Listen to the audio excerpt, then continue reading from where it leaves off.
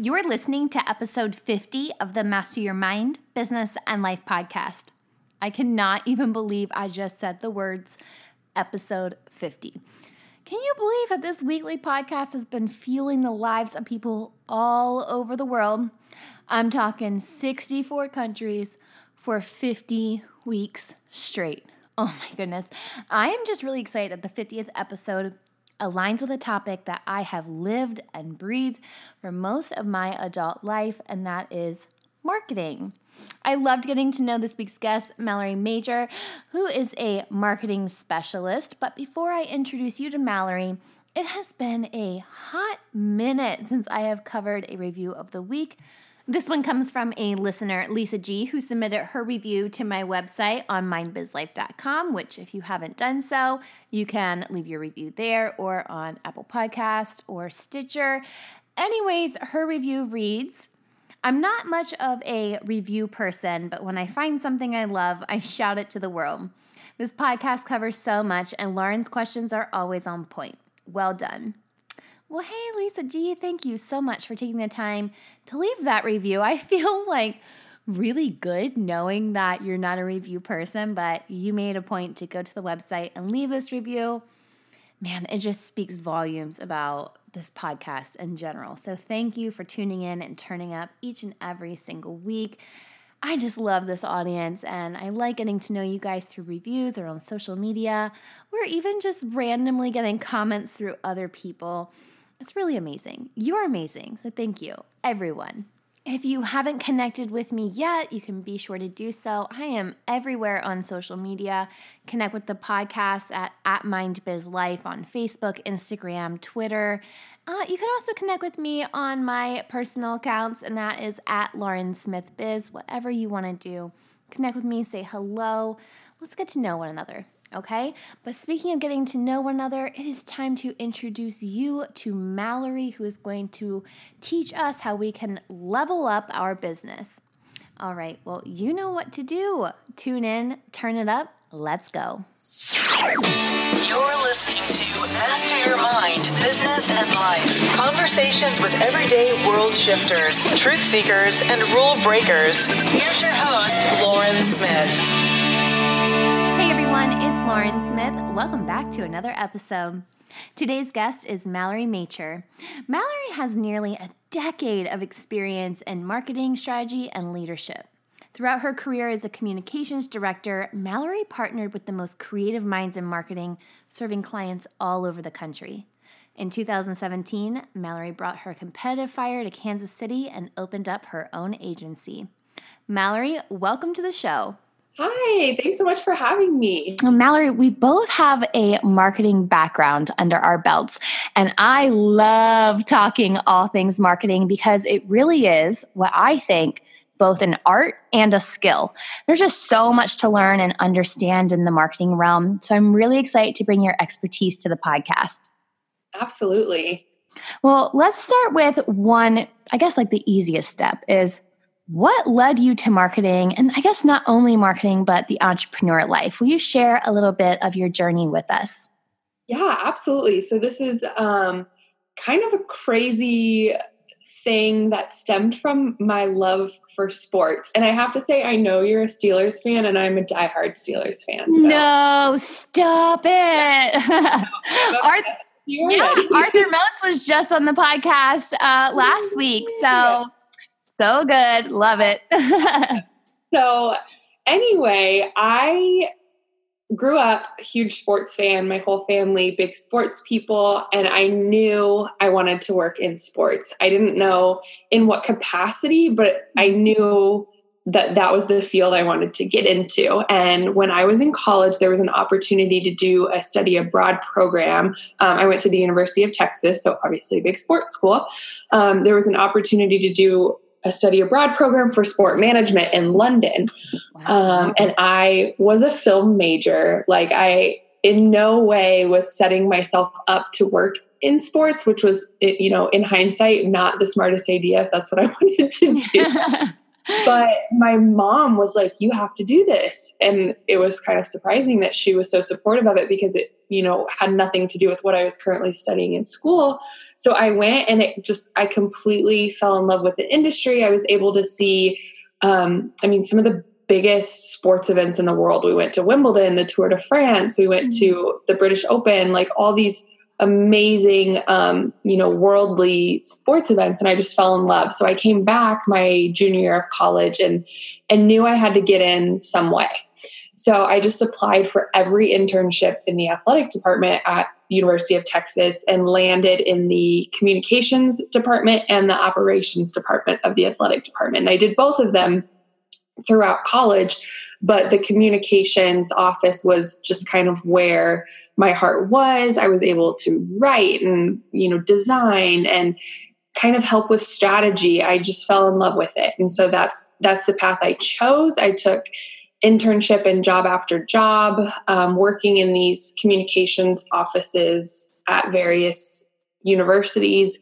I even had a brief stint at USA Swimming the year Michael Phelps came out of retirement. And I was like, this is it. This is what I'm doing for the rest of my life. Yeah. And then I got pregnant. I know how that goes. Yep. So that changed my path. I was working 80-hour weeks, traveling, 30 weeks out of the year with the teams I was working with. It was just not a lifestyle that I could do as a mom. So I made the very hard decision to leave the college athletics and the team side. I ended up moving and working for a golf management company in the same capacity for the first couple of years my daughter was born. But, it didn't light me up like working in college athletics did. So I met someone who introduced me to this online space, and my business was formed as a moonlighting gig for about a year and a half. And I took my agency full-time about 6 months ago and have been a full-time entrepreneur ever since. So it's wild that, if you asked me even 3 years ago if this is where I would see myself, I would have said you were crazy. I thought I would be working my way up in the sports world, but here I am, and I could not imagine it any other way. Wow. I love your story. I also just resonated with so many different bits of your journey. And first thing I want to point out is, aren't moms amazing for seeing potential in you that you don't see in yourself, or just like seeing potential in these amazing opportunities? The fact that your mom could just see like, yeah, this is a good thing for you to do. And it opened your eyes up. It's so good to have that supportive person in your life. And now you get to be the supportive person in your little human's life too. But also, I think, like when someone asks you, where do you see yourself in 10 years? We have this ability to create this like fantasy land in our mind, and then life happens and it doesn't turn out the way we expected it to look like. A lot of times it's better. But I love that happened to you too, where 3 years ago you didn't see yourself here now, and bam, here you are living your purpose. Yeah. And, I never wanted children of my own. I loved kids, but I never wanted them. My daughter was an oops baby, but yeah, this whole world that I live in now as an entrepreneur and a mom, it's like this world I never knew I needed, or this life I never knew I needed. So it's just wild how things work out. But you're so right. I don't think if anybody asked that question to me, I wouldn't answer it, because it's either going to set me up to be disappointed or going to be completely, totally off the wall different. Yeah. I mean, I think we can all put like a general idea of where we want to see ourselves, but to get like down to the nitty gritty is in detail is really hard. And I think the older that we get, the more we realize that, which, speaking of general, I think this is a good leeway into my first question, is you emphasize the benefits of being a marketing generalist.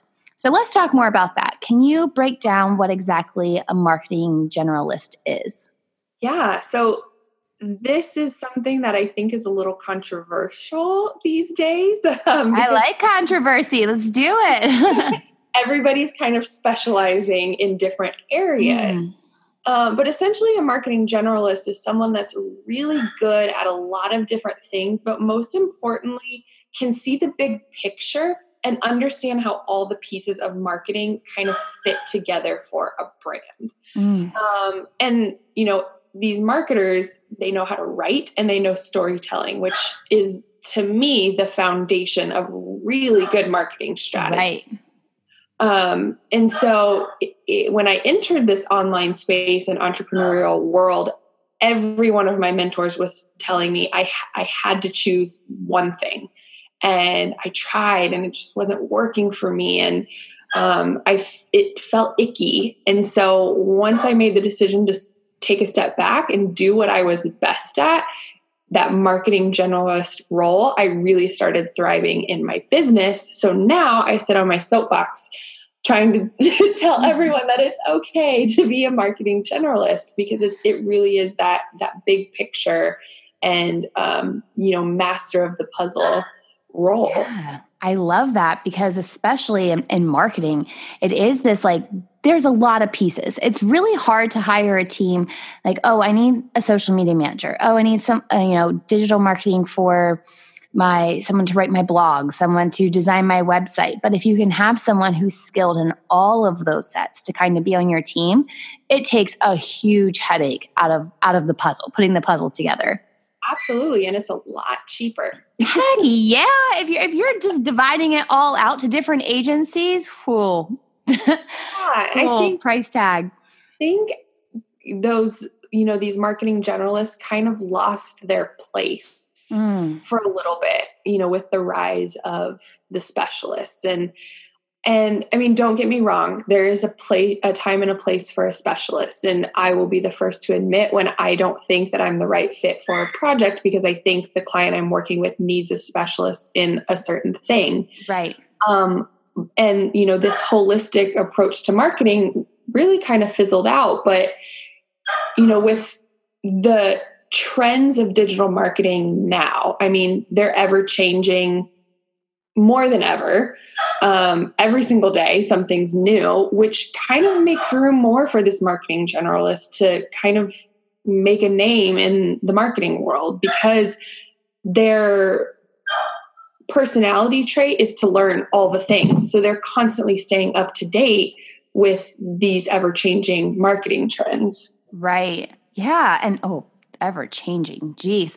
I think everyone can kind of just relate on that with there's always a change on Facebook. There's always a change on Instagram. There's a new platform coming out. Oh, wait, we've just updated our terms and agreements. Now this has to change. You know, so it is.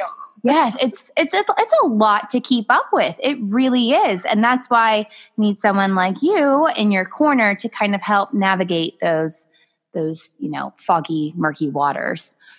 Absolutely. And especially with these solopreneur businesses or startup businesses, they don't necessarily have the funds to bring in a bunch of experts. Right. And because this is, you know, kind of the rise of the startup, in the last couple of years, it's literally the stomping grounds for marketing generalists as well. Yeah, absolutely. And I think what a lot of people can get stuck on is understanding how to know like what you sell and what you deliver. And that can get kind of tricky doing that online. So what is your advice when breaking that down? Yeah, absolutely. So I always ask a client when I start working with them is, what do you sell? And they usually say, you know, a course or this product. And, you know, I stop them. No, that's what you deliver, but let's get to the core of what you sell. So the difference is aligning what you sell and what you deliver with your audience's wants and needs. So Julie Stoyan of Create Your Laptop Life had the best example I've ever heard in my life. And so I always use it when I talk about this. And she said, you know, nobody wakes up in the morning and say, I'm so excited to go to, you know, wherever and buy a drill. Like nobody wants a drill, right? But they need that hole to hang their family picture on the wall and hang their memories. And so the drill is what you deliver, but what you're selling is those memories by the way of creating this whole.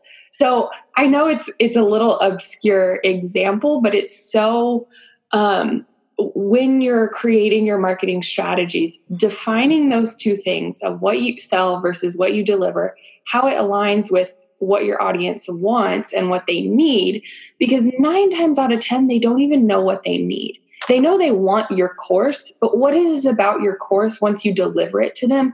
How is it going to change their life? That's the need. And so aligning those two is going to be the foundation of your entire marketing plan and marketing strategy. And it's going to allow you to communicate with your audience beyond just this customer business monetary transaction. It's really going to start building those relationships.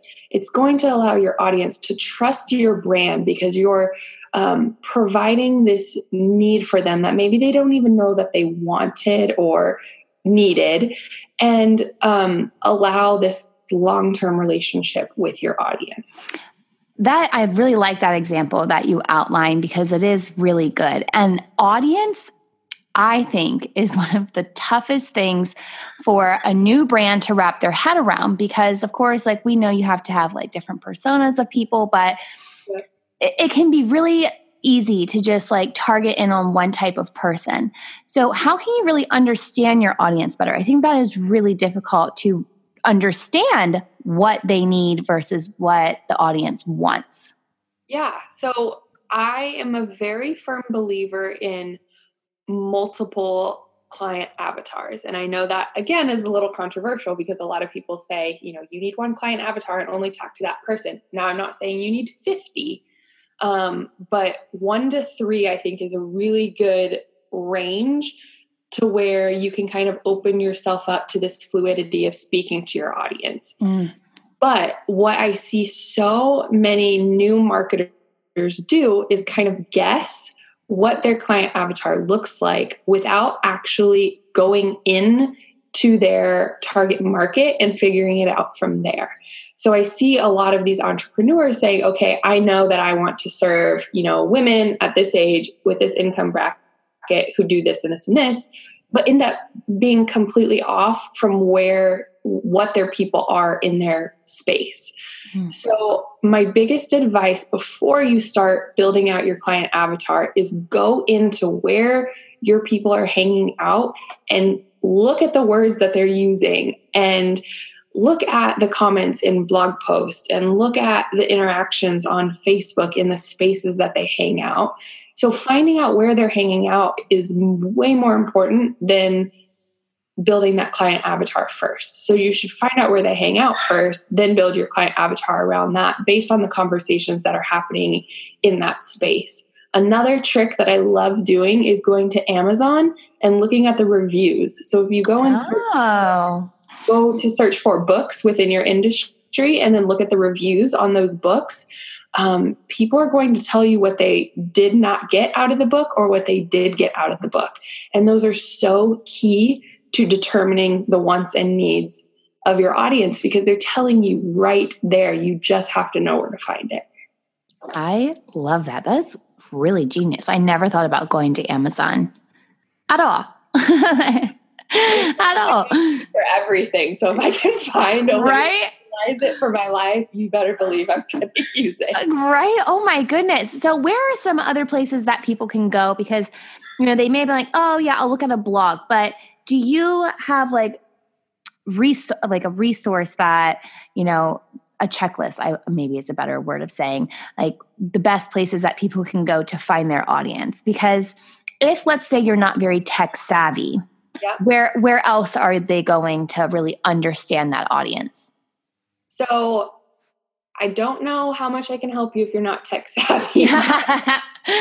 But I think a lot of people are really afraid to dive into their competitors' space. And it's a gold mine for understanding your audience. And so I think finding your top 3, 4, 5 competitors, looking at the content that they're putting out, looking at how their audience is responding to that content.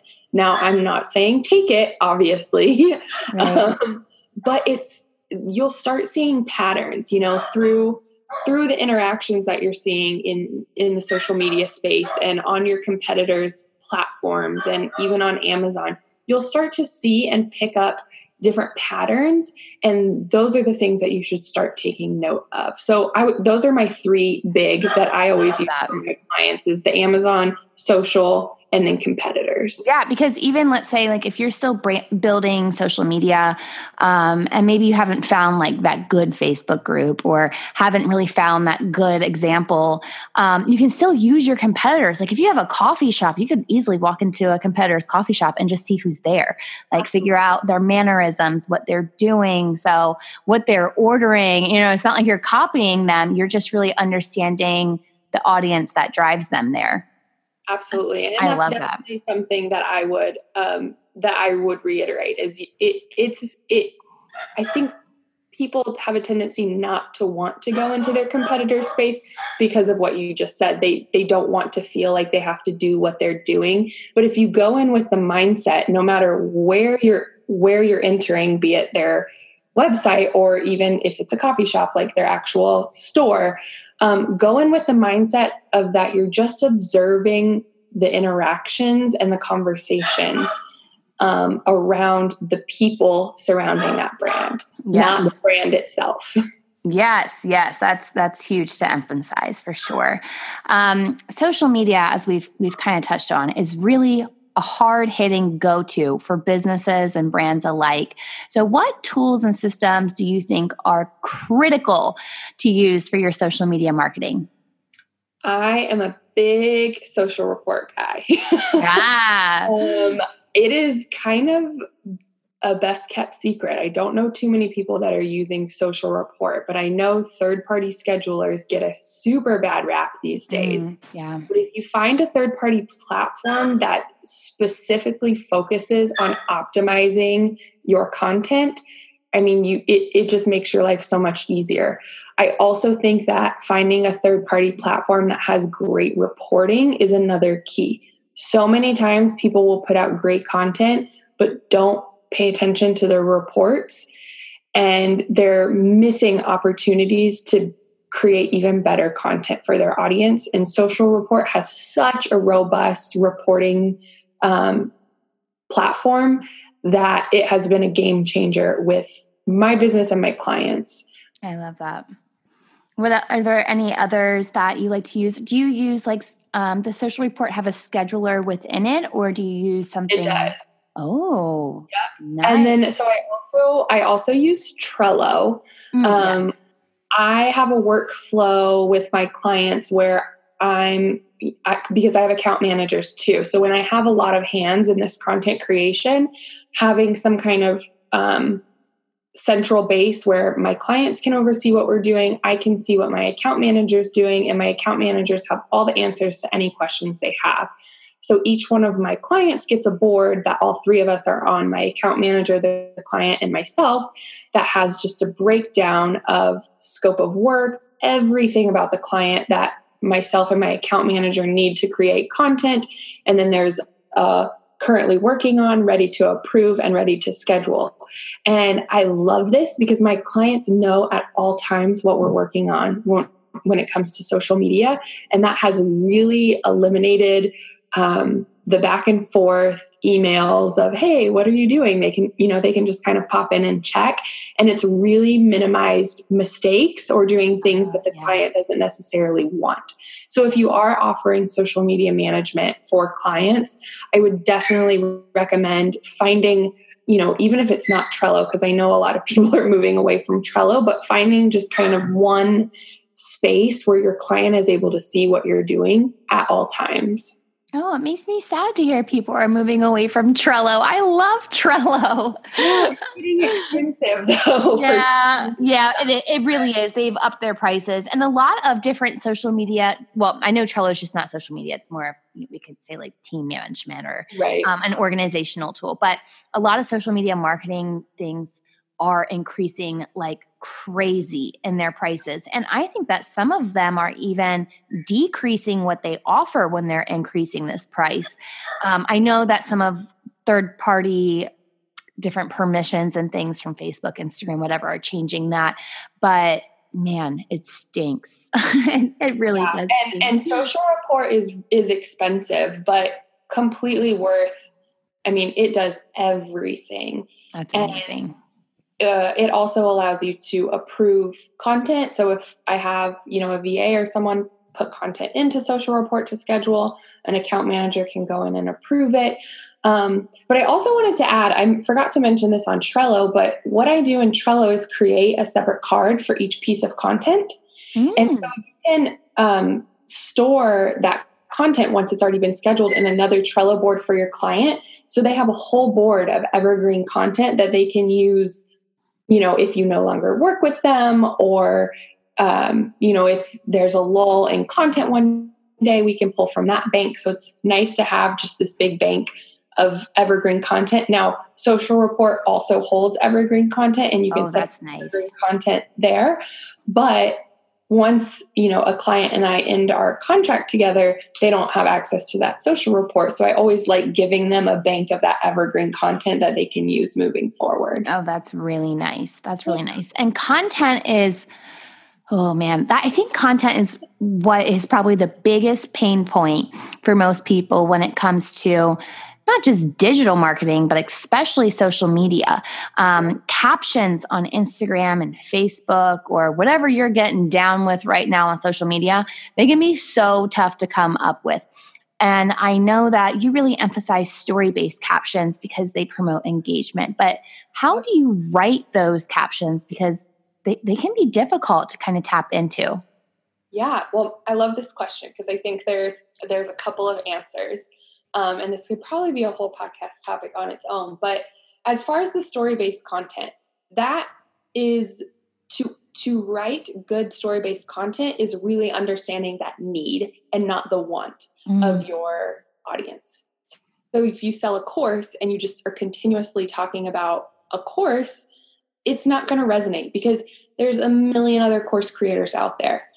So if you're not addressing their need, that story is not going to resonate.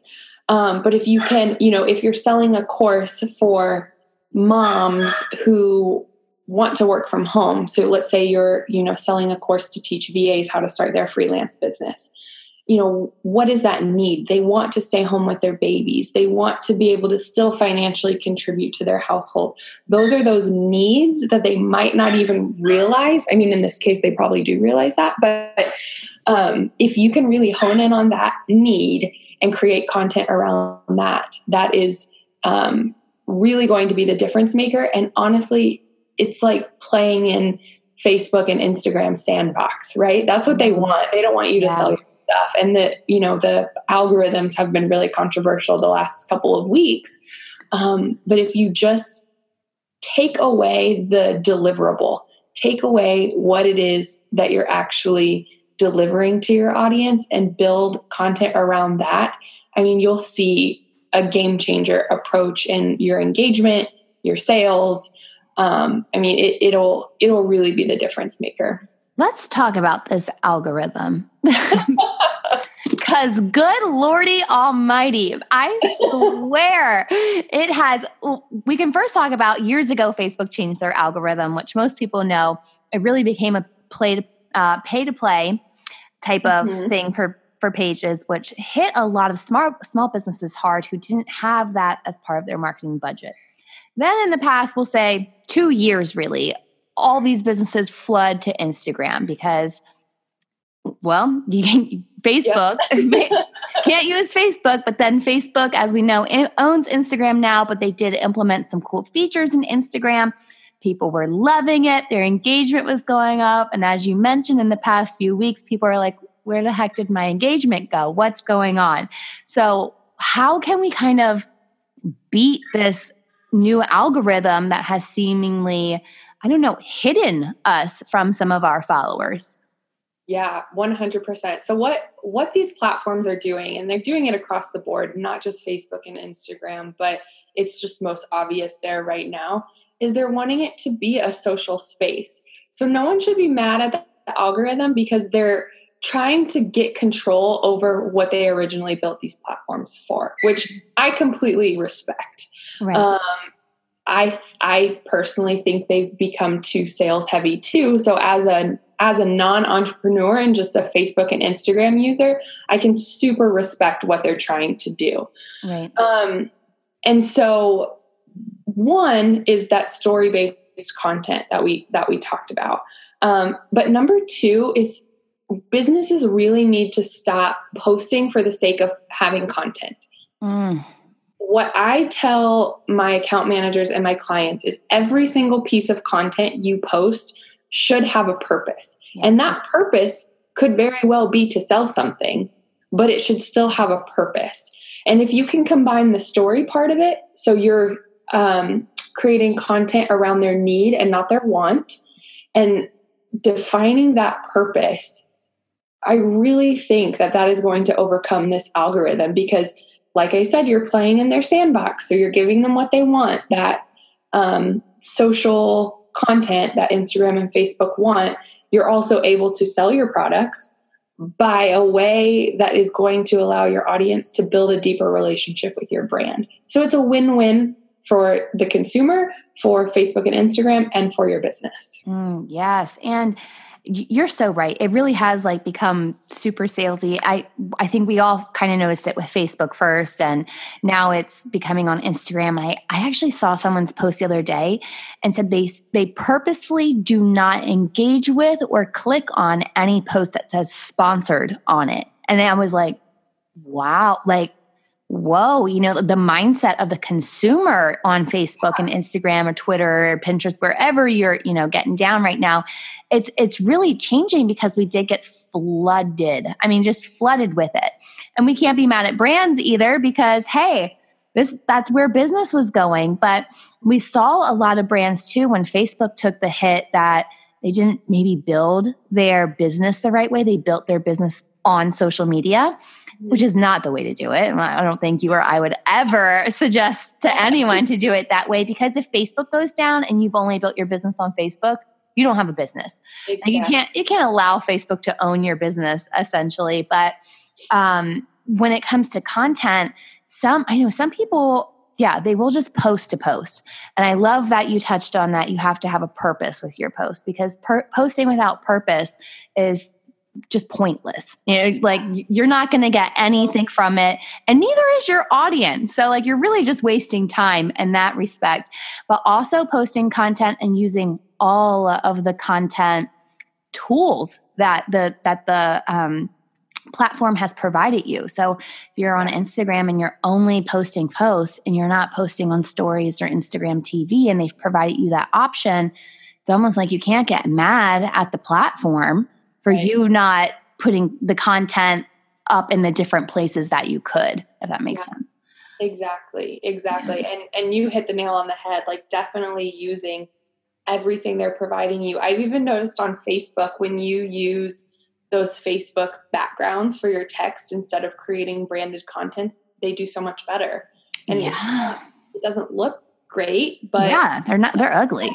They like you to play in their sandbox. So it's kind of bittersweet, because I really do understand why these platforms are doing what they're doing, but it is really challenging businesses to create this story-based content. How do you keep from being burnout on social media? I think, because great question. I took a step back, and I got to the point in business where I just realized that marketing was no longer bringing me joy in general. It was like, I can use it for my own business, but doing it for other people wasn't bringing me joy.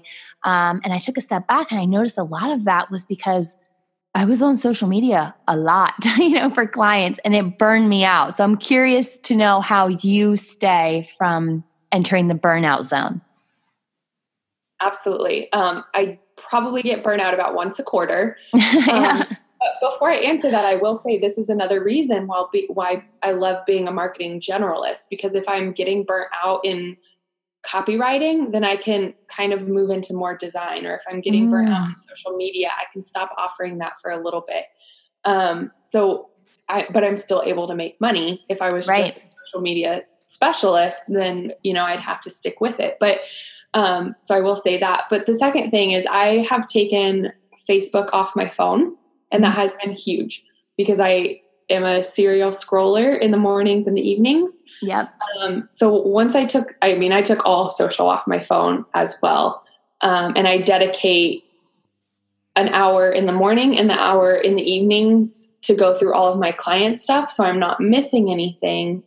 But taking it off my phone was huge. Now when I go on vacation, I put it back on my phone just because I still have to work sometimes. Yeah.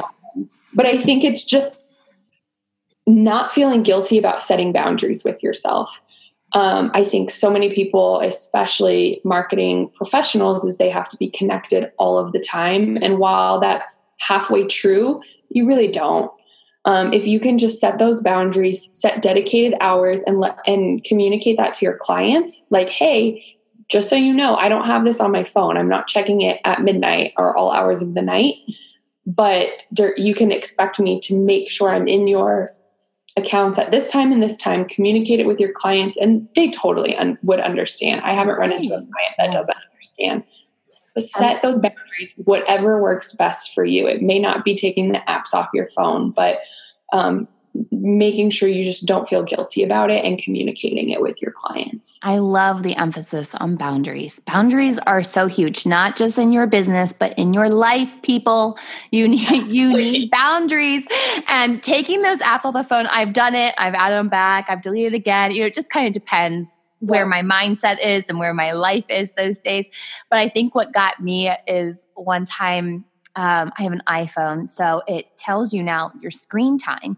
And if like you click on it, it tells you how many times you've picked up your phone, which apps you've opened. And I saw it, and one day it was like, you're on your phone for like 6 hours and most of it was social media. I was like, holy cannoli. I like, get off my phone right now. But it made me just like also become so aware of how unpresent I was. That is huge. Oh my goodness. It's so crazy. The reason I started my own business is because I wanted to be more present with my daughter. Right. And so, it's hard. Setting those boundaries are not easy, especially when you're running a business and a family. Yeah. But I have noticed, just like you said, when I can take those apps off my phone, when I am with my husband and my daughter, I am so much more present.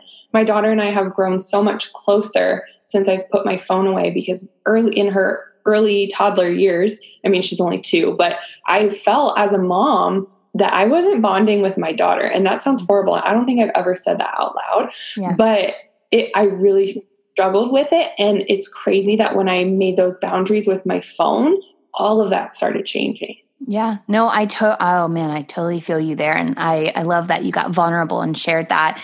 My oldest daughter is 9 and my youngest is 5. And it's more so with my oldest daughter, but I feel like we grew up together, like I had her in college. I started my business in college. So like, she's really been like my ride or die from the beginning in this whole business thing, so awesome. Regardless if she realizes it or not. But she defined my job once as texting.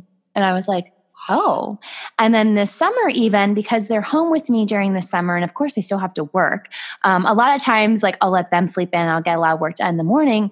But, I get the comments of, you're 9 going on 13, it feels like most days. But I get the comments of like, well, you're always working, like something like that. And I'm like, well, I'm really not. But I know that's the perception. And when you're 9 years old, perception is reality. Not even just 9, that's life. Perception is reality. And I last night was like, you know what? When school is back in session, of course, I'm going to have my days back. But the minute I pick them up at 3:00 in the afternoon, I am done working. Like I'm done. And I know that is not just because I need to set boundaries in work, but like really it was setting boundaries in my home life as well to make sure I am more present. I love that. And you hit the nail on the head of perception is reality. Oh my gosh, that literally gave me goosebumps because it's so true. I mean, my daughter's not old enough to tell me to get off my phone yet, but I know it would come if I didn't set those boundaries. And like you said, you're not always working, but if that's how your kids view it, I mean, that's wild. Right. And for her too, she just, I think my youngest daughter has seen like a different part of my business. So, her perception is going to be a little bit different, but it got to the point where I would just be on my phone texting my friends, but she was thinking I was working. because that's what I did on my phone, so it was like, but I'm working. So sometimes I was working, sometimes I was texting, sometimes I was on Amazon getting my Prime on, but she didn't know. So her perception is mom is always working. And that is something that I have to work on. So thank you for being vulnerable and sharing that, and just know that mom to mom, I feel you. I feel you. Girl, Yes. Well, Mallory, you've just provided a wealth of information. Where can our listeners go to learn more about you and connect with you further? Yeah, you can find me at my website, mkdigitalco.com. And all the links to our social handles are there. And I'd love for you to say hi. I love that. Mallory, thank you so much for joining me today. I appreciate you. And thank you so much for just sharing your knowledge. Thank you for having me. I really enjoyed being here. I can't thank Mallory enough for getting nerdy with me on this week's episode. After we finish recording, we continue to talk for, 15, 20 minutes after that. I think I could classify Mallory and I as kindred spirits for sure. For direct links to Mallory's website and social channels, be sure to check out this week's episode notes found on mindbizlife.com. And as a quick heads up before I sign off, I'm going to be hosting a big giveaway in August for the 1-year podcast anniversary. 1 year, I can't believe it. I am teaming up with some of my favorite guests to be giving away some of their products, of course, some of my own as well. But you need to make sure you're following at MindBizLife on Instagram to stay up to date on all of the upcoming details, okay? I'll see you back here next week, but until then, remember, every level of life is an opportunity to grow. Be well, my friend.